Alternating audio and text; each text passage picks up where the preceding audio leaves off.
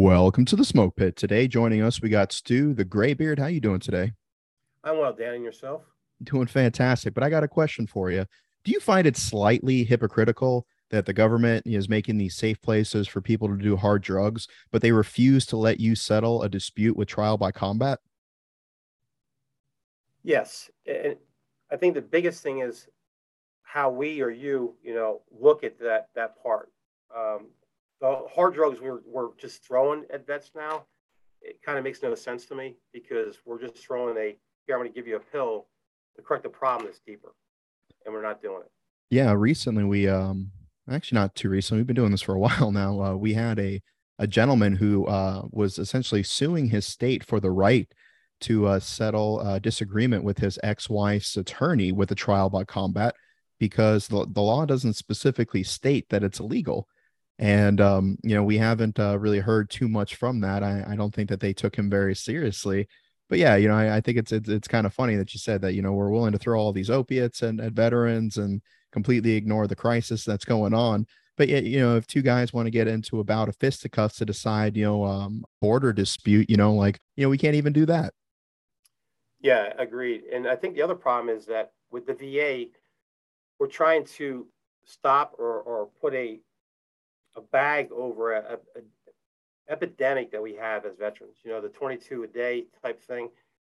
It's easier to here take this, and I'm whacked out. I can't think for myself, and people are thinking I'm out in left field. What are we doing here? That's a good point. Like, do you think there should be a separate window for psychiatric meds at the VA besides just the normal pharmacy windows? Like, I think there's a difference. Like, are you here because you have high blood pressure, or do you see goblins? Yes, and the reason I say that is I'd like to be separated from the average people getting pills because I don't want them seeing certain things. You know how stigma is. People Yeah. see me get a pill that's supposed to calm you down or put you on the evil plane. So I don't need the people behind me saying, "Oh, that guy's on that type of pill," or "That guy's on that type of pill," because his demons are sitting on his ears. They're not where they should be.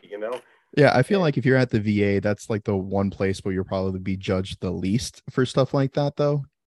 Do you agree with that? yes and no. And the reason I say this is because our big VA hospital is Fayetteville, and I've been up there quite a few times. And the thing is that the stories you hear and the people what they say and all that stuff, obviously they don't know what my background is, Yeah. and they go, what about this? Or they play it to the role, and you come to find out, you probably can do the same. If I look at somebody, I can tell one if you've been downrange. Two, what type of unit you've been in just by the look on your face or the demeanor, or how you talk or how you present yourself. And it's just amazing because sometimes you want to go, no, that's not right. No, no, that's not right. Well, I like to think that I'm a bit of a contradiction to that stigma because, I was a grunt for 12 years. I did five Yeah, deployments and I feel like I'm a pretty happy go lucky guy. I always tell people it's like, none of my accomplishments take away from yours and none of yours take away from mine. And yes, so, the whole posturing idea that we've talked about before on the smoke pit is that I do feel like sometimes because, I do like to joke and smile and see the best in a bad situation. I feel like I have to wear that hat with the ribbon stack on it to get any sort of respect at the yeah, VA.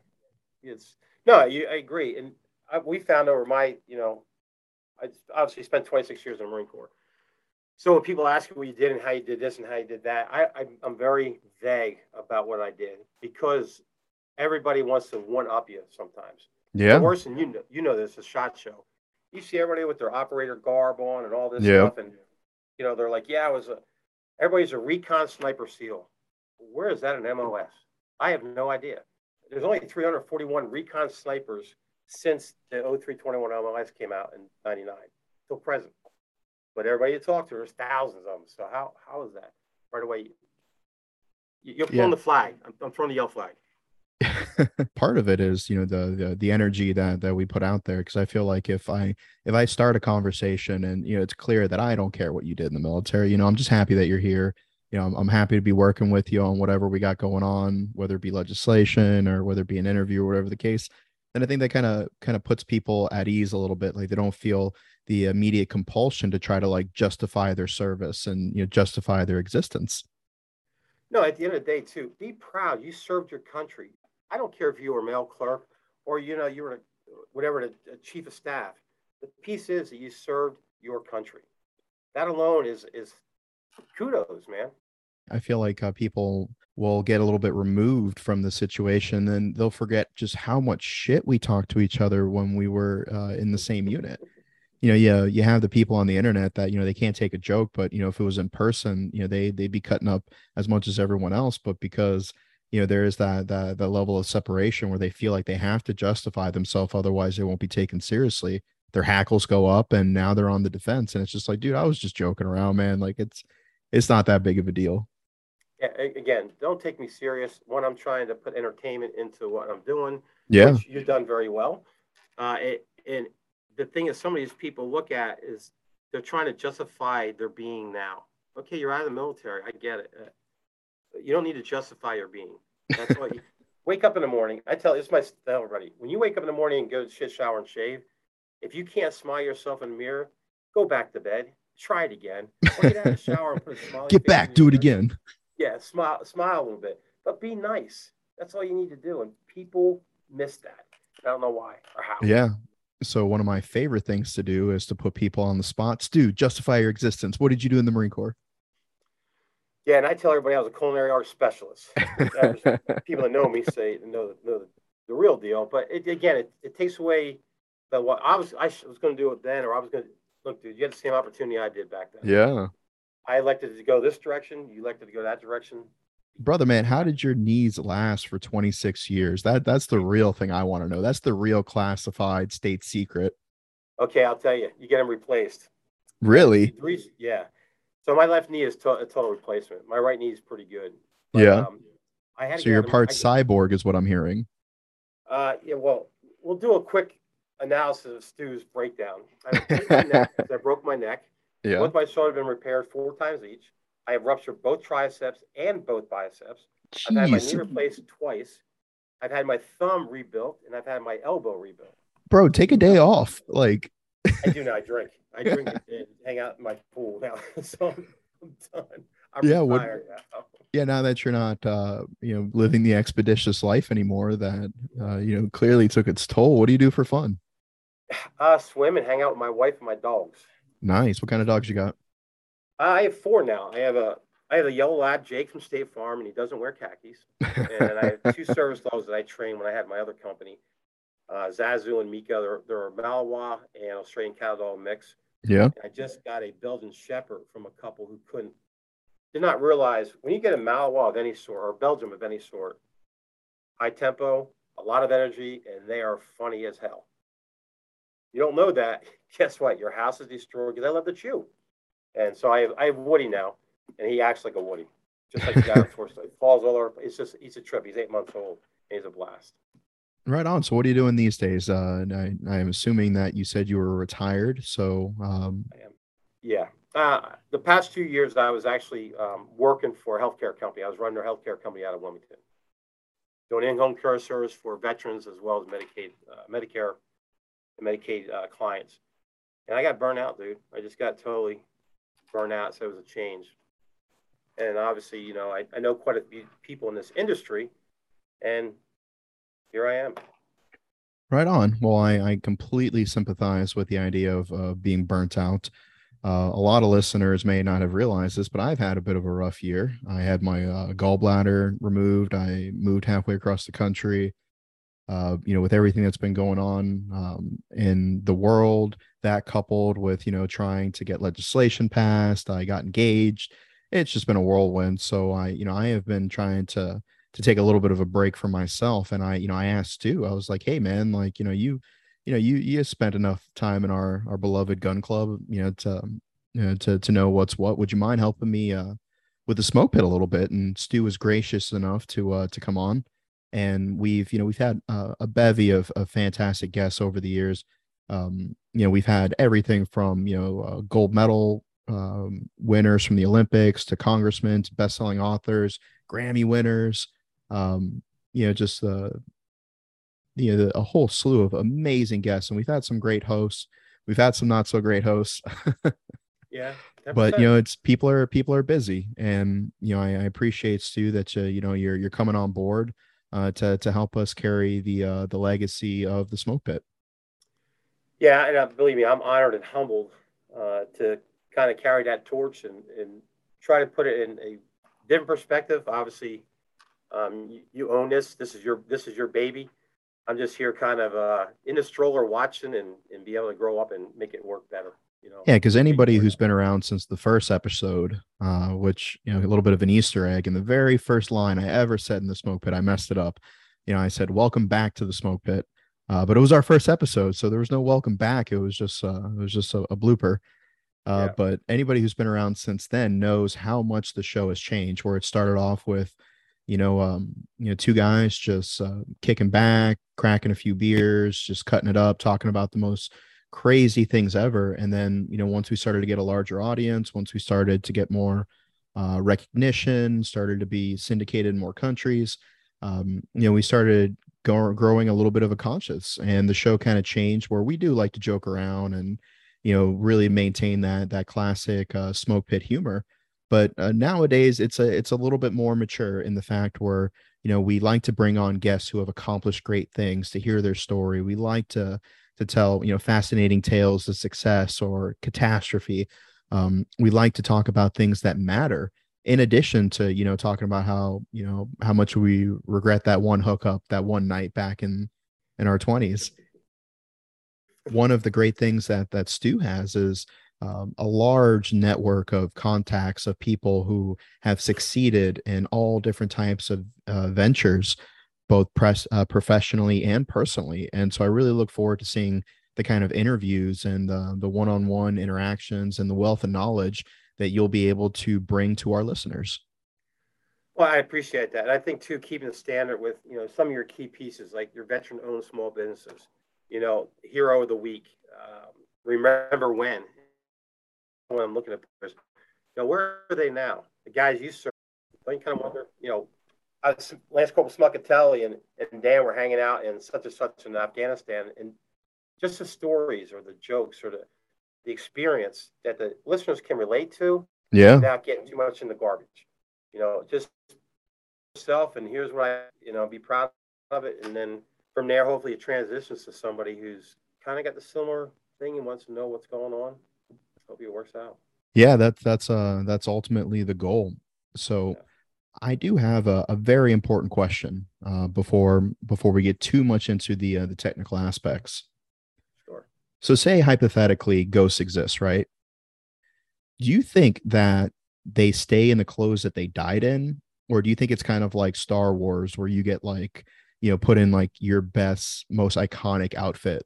And what would you prefer, like comfort versus appearance? Like walk me through your mentality on that.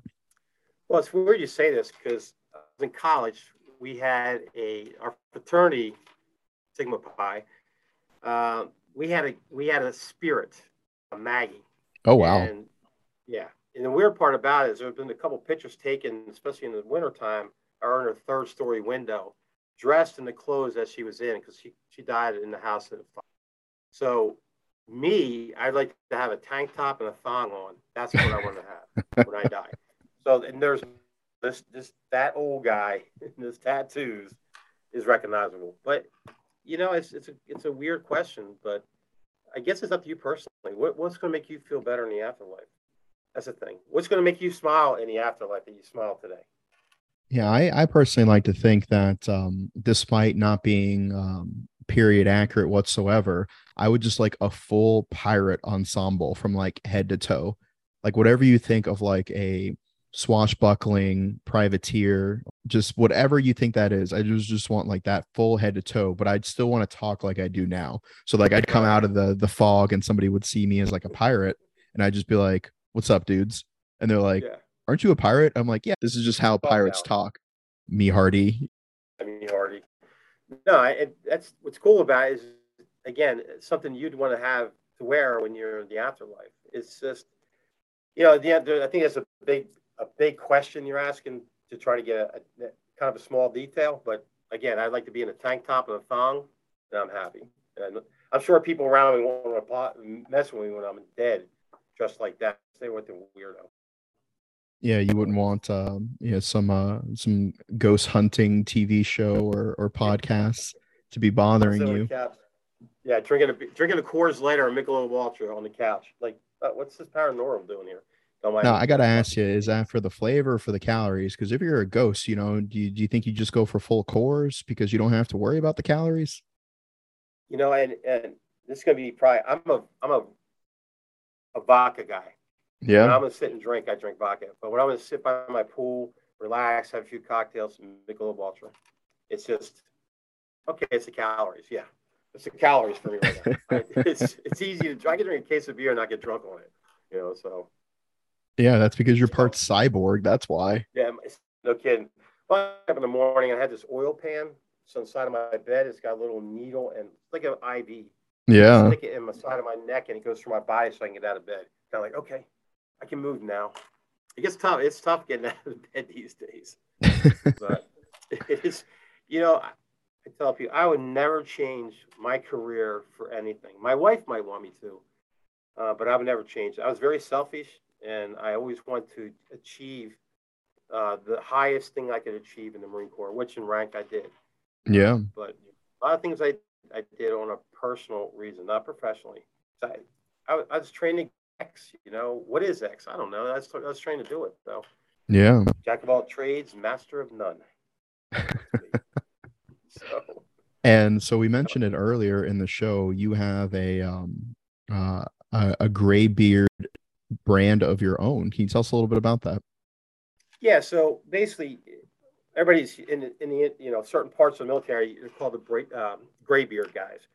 So we kind of came up with a gray beard veteran brand, kind of do swag and then take some of that monies that are there Yeah. and put it into, the foundations. At the end of the day, I do this for free. I'm more worried about the guys today that are getting out, transitioning. How can they, get the right help? It's going to cost money. So Yeah. those foundations can have that, give that money to them to make their foundations better and bigger. You know, I'm about taking care of us. Trying to install the wisdom of the ages. Yeah. There's a lot of foundations that do phenomenal things throughout all the services to include law enforcement responders.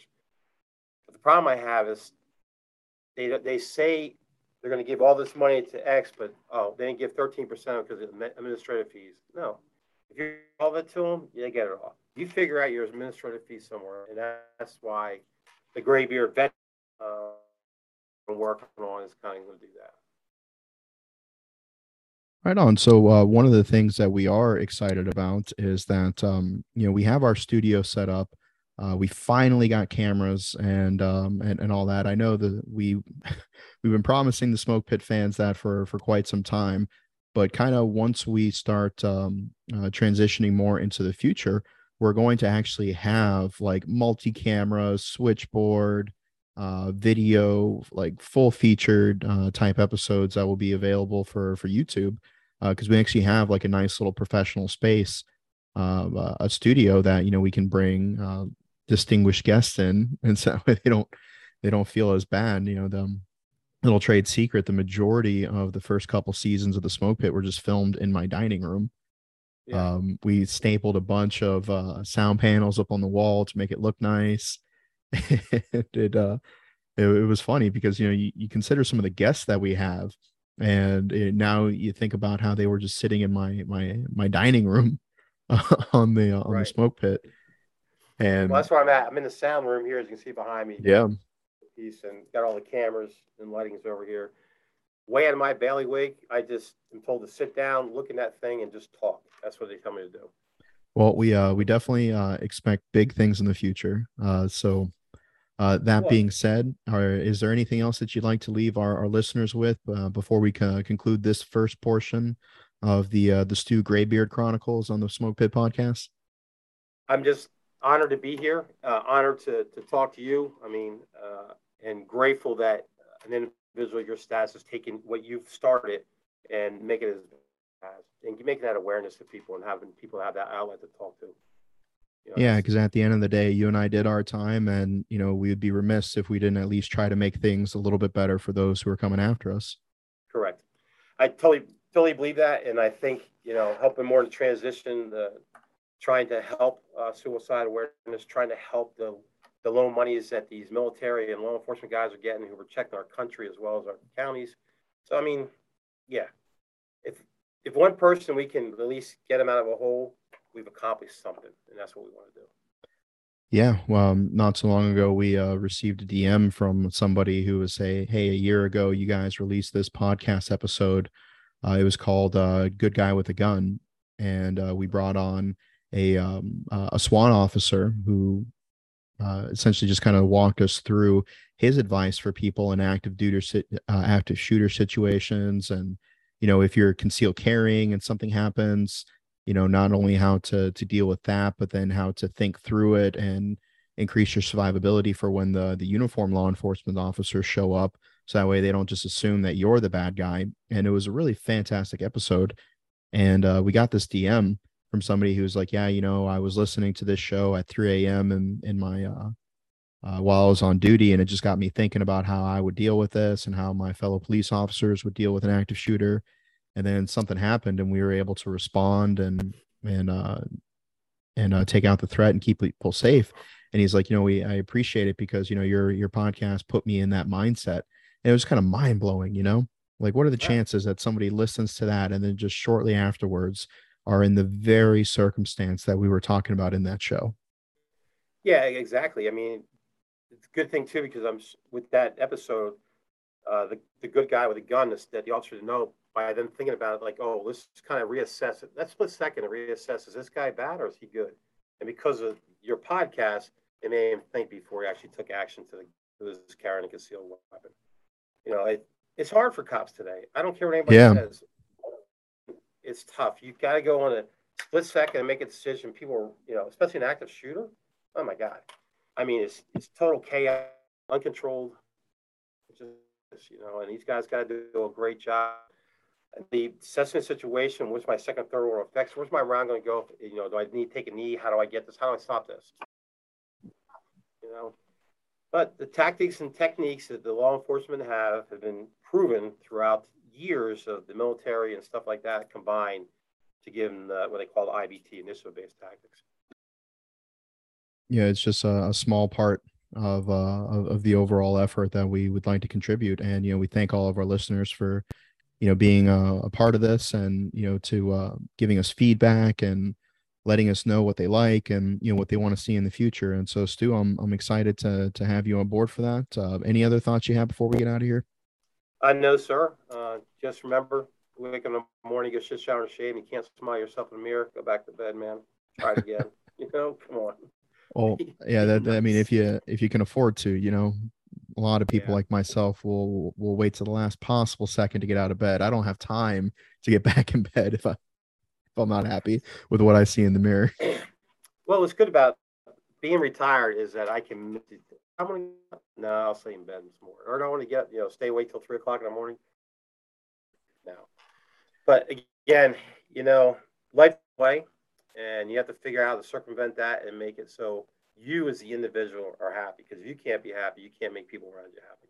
I'm sure your fiance, she's kind of like, yeah, that's true. When Dan gets that moment, it's like, I'll go cook eggs right now. I am a peach. I am an absolute delight. I'm sure we talk to her and she gets on live. She'll be like, well, once he gets his coffee, well. Oh, she's been on the podcast a few times. I'm not hiding anything there.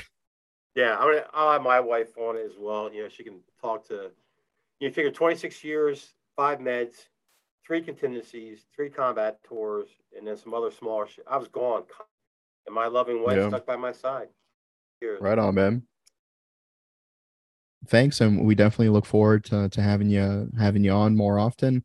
Don't go anywhere though. Coming up next, we have an interview with a Marine that I served with back the last few years before I got out. So it's a fun little conversation with two old friends catching up with some positive messages in there sprinkled throughout, particularly when it comes to assessing the difficulties that service members have when transitioning out of the service. So don't go anywhere. Stu, thank you so much, and we'll see you soon.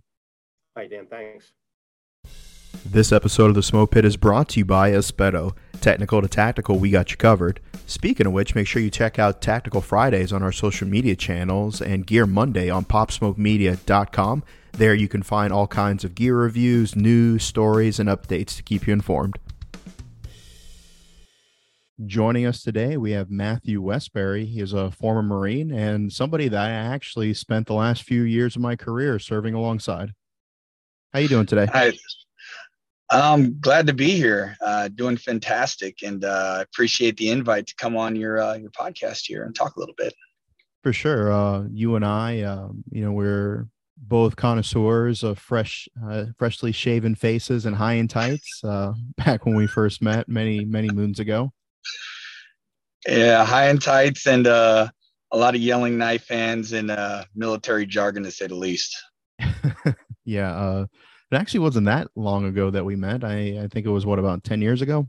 And then we were in the same unit for probably 2-3 years, maybe more.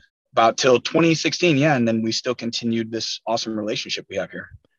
Yeah, we were definitely in an interesting unit. It was kind of a bit different than most of the places that you see in the Marine Corps. We had our small little schoolhouse. Then, we had our live fire line. Maybe like 2 miles away. We were on a Navy base. Our rifle range where we qualled was maybe about an hour, maybe 50 minutes away on another Navy base, and our headquarters was about an hour or so north on yet another I think Navy base.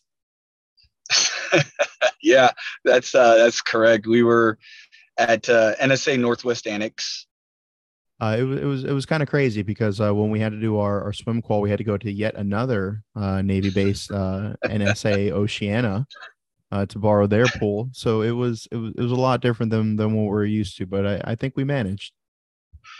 Yeah, it was quite an interesting setup that they had over there. But for the most part, to cater to a regiment that's filled with 5,000 Marines concentrated within a 10 to 20 mile radius is pretty impressive. And so I rounded out my career working as the S3 NCO and spent about half of that time as the range NCO down there in our little short line and down in Guantanamo Bay. And you were over there on the other side of the company office over there in the S1. Yeah, that's correct. I was for a little bit, I was the staff and COIC acting for the administrative section for training company, as well as a little bit of range time, a little bit of martial arts instructor, but for the most part in the admin shop. Yeah, this man was Captain Do It All. He was the company guide. He was the company bus driver. He had a martial arts instructor tab. He was a range coach. Like this man could not get enough collateral duties. So I remember that one of my favorite things about that was being able to walk over to the other side, because there's kind of a set of conference rooms that divided us in an office and a conference room. And so I'd walk over to your side where all the higher ups were, and I would just talk about the most ridiculous shit to try to get you in trouble, try to get you distracted, bring up crazy conversation. And I always, it was kind of like one of those like meters in a video game where like you try to push it all the way up to the green turns to yellow and then back off right before it turns to red. Yeah, you had a bad habit of coming in at the most inopportune times, especially when the first sergeant just got back from chow. The CO's coming straight out of meetings from lunch, and we'll talk about, hey, buddy, so guess what one of these students did over in the barracks? Or yeah. Be like, hey, what's up? What was up with your football team last night? And you'd be like, that son of a bitch O-line coach or whatever the case was. I get you on some rant. Just push it enough until the first sergeant to come out to yell at you, and I'd scurry away. He'd look directly at you, say, hey, stop distracting my admin chief here. You need to go back to your other side. Hey, Sergeant Westbury, let me talk to you for a second. And I'd give you the eye, and it's going with the shit. Yeah, I remember that was a fun last couple years. I think the last year or two specifically, because I would show up at like 10, 11 a.m. in like PT attire. Because at that point, like I'd done 5 deployments, I had a stack of VA appointments. I had done anything and everything they could possibly have asked me to do. I never got in trouble. And so I was like, what are they going to do? Send me back to Afghanistan? And they're like, all right, well, you at least need a haircut. Every day. I got one like 2 weeks ago. Just a little bit longer, a little bit more wavier. And, finally just came into the flowing locks in a low fade. And see, I think the reason I was able to do that is because when I first got there, I really put the put the effort in such a way Mhm. where, the old adage, perception is reality. Realistically, everything that they wanted me to do in the S3, I could do within an hour.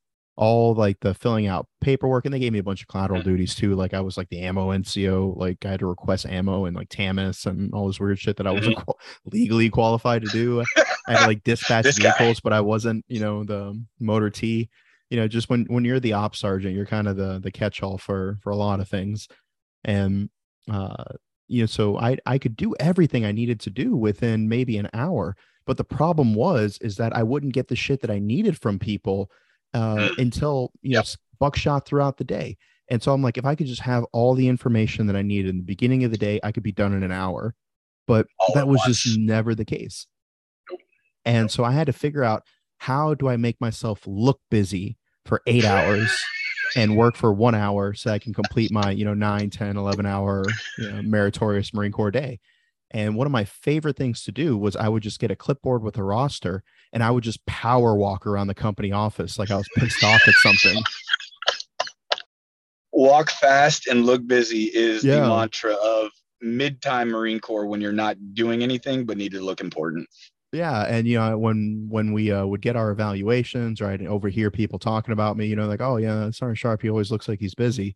And I'm like, I was trying to keep y'all from finding dumb shit for me to do. Like I did all my work already, but you guys won't let us like leave, or it would be just like the most random shit. I'm like, hey, can I leave? They're like, no, but what if? I'm like, nothing's gonna What if? happen. And then the phone rings. And then it's just like, oh yeah, I graduated 2 years ago and I never submitted my pistol qualification and I'm gonna lose my clearance. And then I have to go through 2 fucking years of fiscal records to find one fucking asshole Lance Corporal's pistol qual from 2 years ago. Because he's all the way over on the East Coast or the West Yeah, the Coast, and West it's Coast. basically gotten out of the security forces regiment scope and is now has to go qual again, only to find out that he wasn't exempt and now he is delinquent. Yeah, and so it'd always be some shit like that, or like they because our regiment was in like Rota, Spain. They were Oh yeah. in Guantanamo. They were overseas Yep. as well, and so like they would call us on their time. So it would be like 8 o'clock in the morning, 9 o'clock in the morning in Rota, Spain. Bro, that Mm-hmm. ain't the time back here. Yep. And then I get a How nasty many email like, "Why isn't anybody ever in your shop?" I'm like, "Bro, you sent this email at like 4 a.m. Like I haven't even how got many home from the bar times yet." how many times it have been from Yokosuka, Japan, over there just asking urgent stuff that you really, it's Friday over there. They got somebody on duty scrambling because somebody needs orders for something and they're not appropriately qualified, and the only person they can get it back to is you. Yeah, it definitely interesting when you're kind of not near the flagpole, if you will, if you're kind of in a unit that is out there alone and unafraid.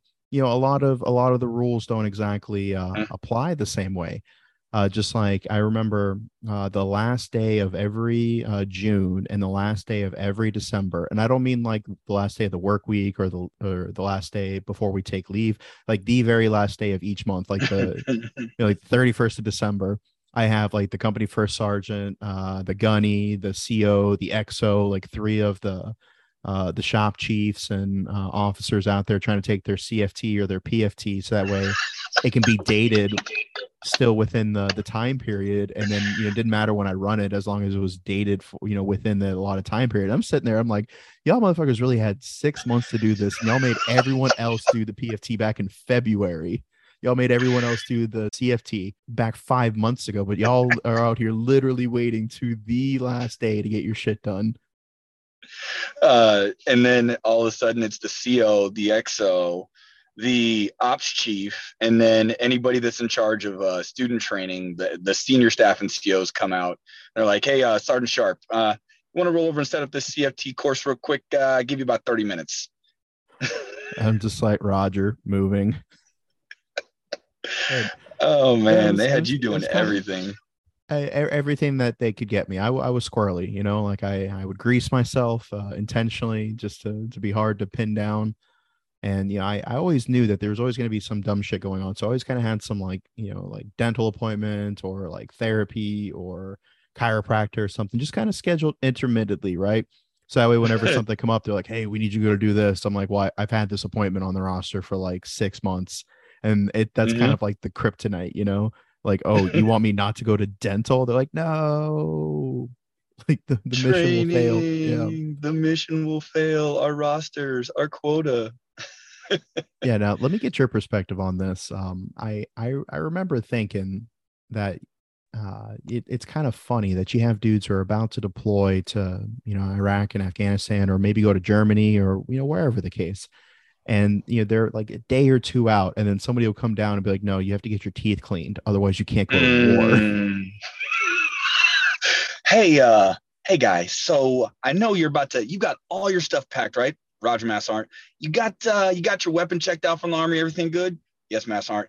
Well, I see here on the S3 roster, you, sir, not in compliance. I'm gonna need you to go down to dental. Mass Aren't, we got movement in like hour and a half. Yeah, about that. I already talked Bitch, to you your better run. advisors. You better run, sir, run. Better not be late to that boat. Yeah, either that or be like a suicide prevention class, or like the commandant would be like, "I want everybody to get a brief that you're supposed to drink tea with your pinky out before they can go on the holiday leave block, or the Oh. Thanksgiving 96." And I'm like, really? I got to download this PDF and like teach an entire class this random ass safety brief so these grown war fighters can, go have a few beers on vacation. It was all about cyber awareness, though.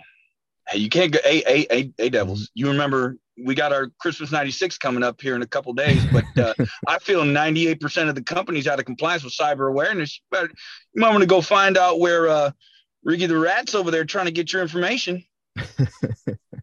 So, brother, man, enough of two old salt dogs, just reminiscing about the good old days. You Mm-hmm. got out of the Marine Corps about 2 years ago. I thought you were going to be Sergeant Major of the Marine Corps. Oh man, I was supposed to be Sergeant Major of the Marine Corps, I mean, you had the but look, like you were tall, you were muscular, kind of dark complexion, like you had everything. I mean, the way everything was going, it was the sky was the limit. As soon as I got the rocker, I was bright eyed and bushy tailed, and Yep. then I check in from TCO into a deploying fleet unit, and a lot of things changed. Eyesight perspective changed, demands went up, and it kind of it kind of overall had me focused more or less not on Sergeant Major of the Marine Corps, but what it was about to be a staff NCO. Yeah. So what do you think that was kind of like the big decision? Because once you get to a staff NCO, you're essentially a careerist. I mean, technically you're a careerist Mm-hmm. as a sergeant in the Marines, but Mm-hmm. kind of what do you think really led to the decision that you've invested so much time and energy? The Marine Corps moved you all over the world, and you got a family. What led to that decision in your headspace that made you want to give it all up and get out? So I wouldn't necessarily say it was in my time. It was in the Marine Corps time. Unfortunately, not all careers are perfect. Not everybody's perfect in the Marine Corps, but we do what we can with what we have. The Marine Corps ultimately decided that my career was not of value to them anymore, and then gave me a thank you letter and walking papers. And eerily enough, something fairly similar happened to me. It seemed that a lot of sergeants and staff NCOs that had been around for the height of the Marine Corps' busiest years within recent memory. They were kind of unmeritoriously shown the door. Mm-hmm. And so once you're in that position where you have your entire life is set up in a certain way. You're used to getting that haircut every Sunday. You're used to Yep. buying razors in bulk. You're used to having your uniform prepped every Friday for Charlie's. And then you kind of you face that moment where there's kind of that realization that's just like, this isn't going to be my life anymore. Like, Yeah. where was your headspace with that? And just kind of like, was it a relief? Was it something that was daunting? And then just kind of walk us through that as how like you prepared yourself as like, a Mm-hmm. proud staff at CO, a proud Marine, a family man. Just kind of like walk us through your headspace as far as like the where you were when it became clear that it was time to get out. So We'll have to go back, and I'll make it quick and short because I know time is valuable. See, that's why they kicked you out. Staff NCOs are supposed to be long-winded. Again, it was 2019, around, I'd say March, April, and I got an email from my monitor saying, "Hey, you look like you're a mover." I'm like, "Okay, cool." So he asked me where I wanted to go. I was like, "Well, what choices do I have?" He said, "Well, with your limitations right now because of your family situation, you either can get Quantico or you can get Lejeune and go to the MARSOC recruiting office." I was like, "Well, Quantico doesn't look like a career progression for me. I'm going to go ahead and choose the MARSOC." He's like, "Fine, done deal. Submit your reenlistment papers and you'll be good. I'll talk back to you in a while. I'm on the road show." It's like, all right. So I went and I submitted my papers in June-ish, July-ish, and I had to go on leave. I come back from leave. I found out I have to make a signature real quick, send the papers up. And then I hear absolutely nothing after I emailed the monitor saying, "Hey, submitted my papers." She said, "Give me about 30 days, still on the road trip. Contact me in August of 2019 at the time." So long story short, I email him about 30 days later. He said, "Hey, you need to contact your career planner. They'll have all the information they need some stuff from you." So I go to my career planner. He's like, "Hey, looks like your reenlistment got denied, but it's not certain yet. It hasn't come through, but we should know here in about a couple weeks." And sure enough, in 2 weeks later, I got the notification. I came to the career planner's office, and they're like, "Yeah, you got 60 days on the books. Your EAS is in January. You need to make a decision." And I had roughly 90 days to figure out, pretty much packing up my family, getting everything taken care of, packed up military wise, and go to TAPS class, all the good stuff. So really it was about a 4-month evolution that I had to prepare myself to exit the Scarlet and Gold facility. And where were you stationed at the time? So I was stationed in Camp Pendleton. I worked on Wilcox Range, for a familiar face that you would know, Gunnar Schneider. Yeah. And so the thing is that like you and your wife are not from Southern California. And so the Marine Corps essentially was just like, "Hey, we know you have all these big plans. You probably either have a lease or a mortgage or whatever the case is, but hey, you got 3 to 4 months before you need to figure out, you don't got to go home, but you can't stay here." Yep. And that is correct. It pretty much was a serious conversation that I had to have with myself, first and foremost, because I'm the one who has to lead this charge. And then with my wife, basically how we plan to move our family and our son and where we're going to go. And so like what was it like when you kind of had to have that like you mentioned, the conversation with yourself that it's like, all right, like I have to shift gears. There's not going to be that, military TRICARE first and 15 safety net. The conversation for me personally was, all right, I'm still a Marine at heart. I got to focus on what my mission is. My mission isn't going to North Carolina because now that's out the window. I have to focus on where do we feel that it would be the best place, if temporary, if at all, that we could survive. There's no thriving at this point. It's more or less, where can we be stable as a family? And this decision was to come back up to Washington State. You kind of approach that with like a MET mindset where, like you were just kind of like, all right, how do I logistically support this? That's correct. Just moving a 4-bedroom house, a dog, a child, and then packing up all my military gear within 90 days per se, getting TMO scheduled, all this stuff that people get a 1 whole year, even a year and a half to plan for was pretty mind boggling. And ultimately it was stressful, but we ended up making it happen. For sure, man. And so looking back at it, what do you think that the military could do better to not put people who have given a decade of their life in service, to put them under such constraints? What I think the military could do, the Marine Corps, any service branch in general, what they could do for those, obviously every Marine matters, every soldier matters, every airman matters. Anybody who served and signed that contract to do something, they all matter. People who have a large amount of their life supported towards the mission. I would say from those who are careerists would help those who are careerists, help them transition, at least have a support network on the way out, like they do with new Marines coming in, because really it was, hey, we don't think you're a part of the mission anymore. We understand that you got bigger and better things you're going to. Here's where you go. Here's who you talk to. But the support was yourself and maybe whoever you knew in the process.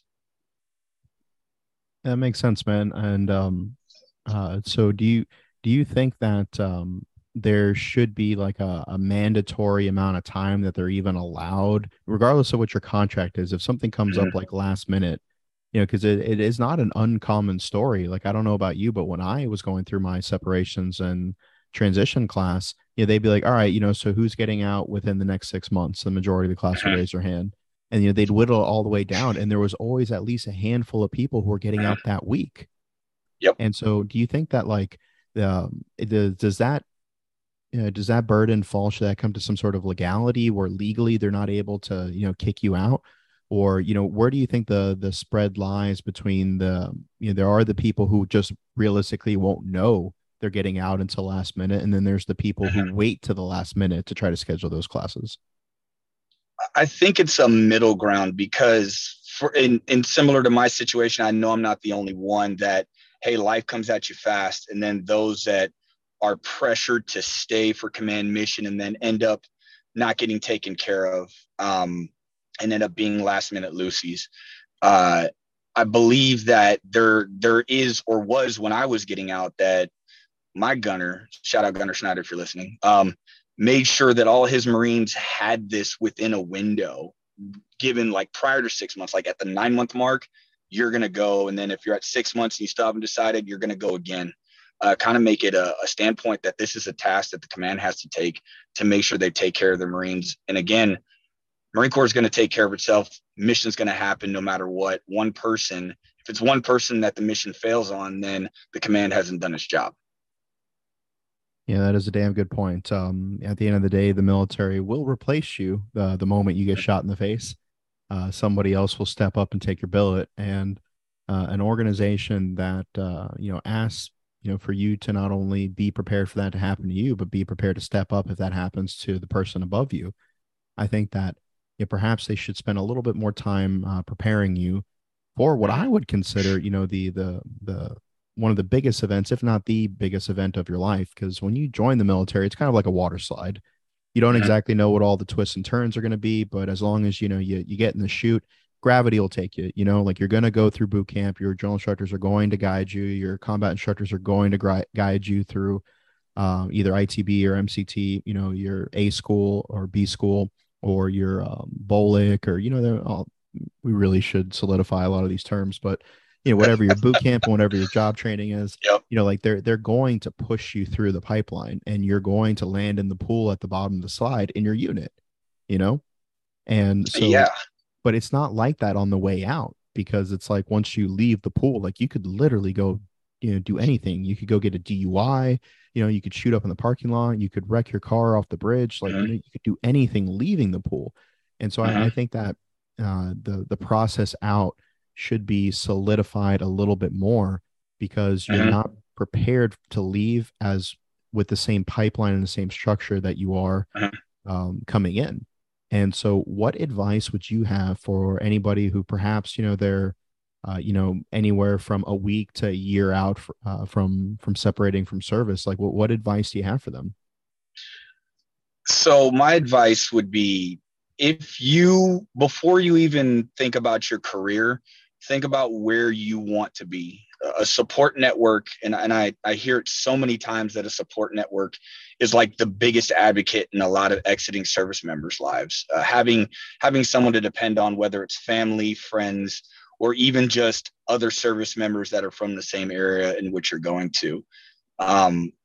Before you even think about your career, think about your support network, because that's going to help. That truly has helped me in my transition. I'm still transitioning. I've been out for 2 years.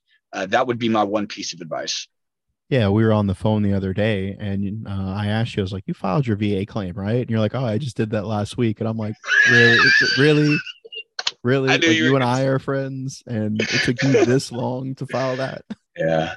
Yeah. It was a trial of circumstances, unfortunately, just Yeah, because of certain decisions. things get busy, you know. Mhm. Like I get it, and we can't undo the past. All we can try to do is make better decisions moving forward. And so if you're unaware of your benefits, if you're unaware of what entitlements there are, it's just a Google away. You can call the VA. They have people. They most colleges have representatives. Whatever the case is. And one of the things that a lot of people struggle with is that they don't want to feel like they're taking those benefits away from somebody who really needs them. And I would offer that you're the one who really needs them. Those benefits were part of the agreement that you signed when you enlisted or when you commissioned. Those are yours. Those are your rights as much as the Bill of Rights and the Constitution are your rights. Like those benefits are legally your right. And so you're not taking them away from somebody else who needs them. You need them. You know what I mean? It's not like every program in the VA has a 4-year backlog. If that was the case, and like I could get it, like I get it. Like if you don't need it, you don't need it. But that's just not the case. Those things are there for you. And at the very least, if you don't need them right this moment, being able to pull on that when you do need it or plan it in the future, like, hey, I'm going to do this for now, but in 6 months, I know where to go for this benefit. Or, hey, I got to take care of this right now. And then, sometime down the road, I'm going to hit that up. So whatever your planning process is, those benefits are there for you. You deserve to use them because you served and it was part of the contract that you signed. The Marine Corps certainly got, their money's worth out of you. When you showed up to MEPS, you had to, bend over and show a stranger your butthole. You had to duck walk. Like they got their rights out of you. You know what I mean? So there's nothing wrong with you getting your benefits that you've earned. Yeah, definitely. A lot of things the VA has to offer. I know every VA experience is different. My VA experience has been fantastic, specifically out here in Washington State, especially for the shout out American Lake VA. Thank you for taking care of me. They got more things than just what the VA has to offer. They have the VA Choice Program, which allows you, if the VA cannot get you service for what your ailment is, they will recommend you out in town to someone who can see you even sooner. I'm going through chirotherapy, been doing it for 2 years. I was never able to get that in the military just because of the fact that on Camp Pendleton specifically, there was one chiro for all the Marines on base and sailors. So they would recommend physical therapy until it wasn't a thing. But here at the VA, here in Washington State, I'm able to go to the VA Choice Program. Those benefits definitely do help 100%.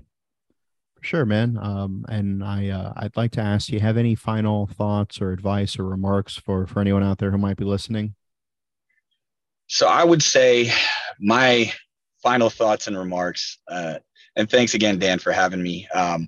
My final thoughts and remarks would be this: don't feel like you are alone in your journey. There's always somebody that is willing to answer the phone, whether you believe it or not.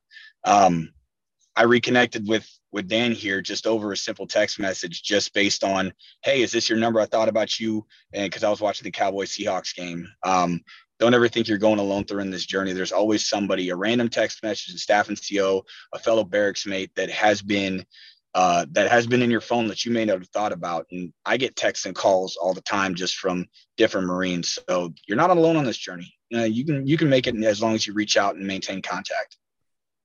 For sure. And as I learned the hard way, don't over rely on one app or platform or method of communication to keep in contact with everyone.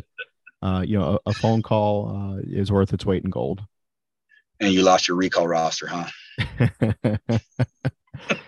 No, I know my information is out there still, because every once in a while I'll get a phone call from my old unit asking me if I'm coming to duty or something.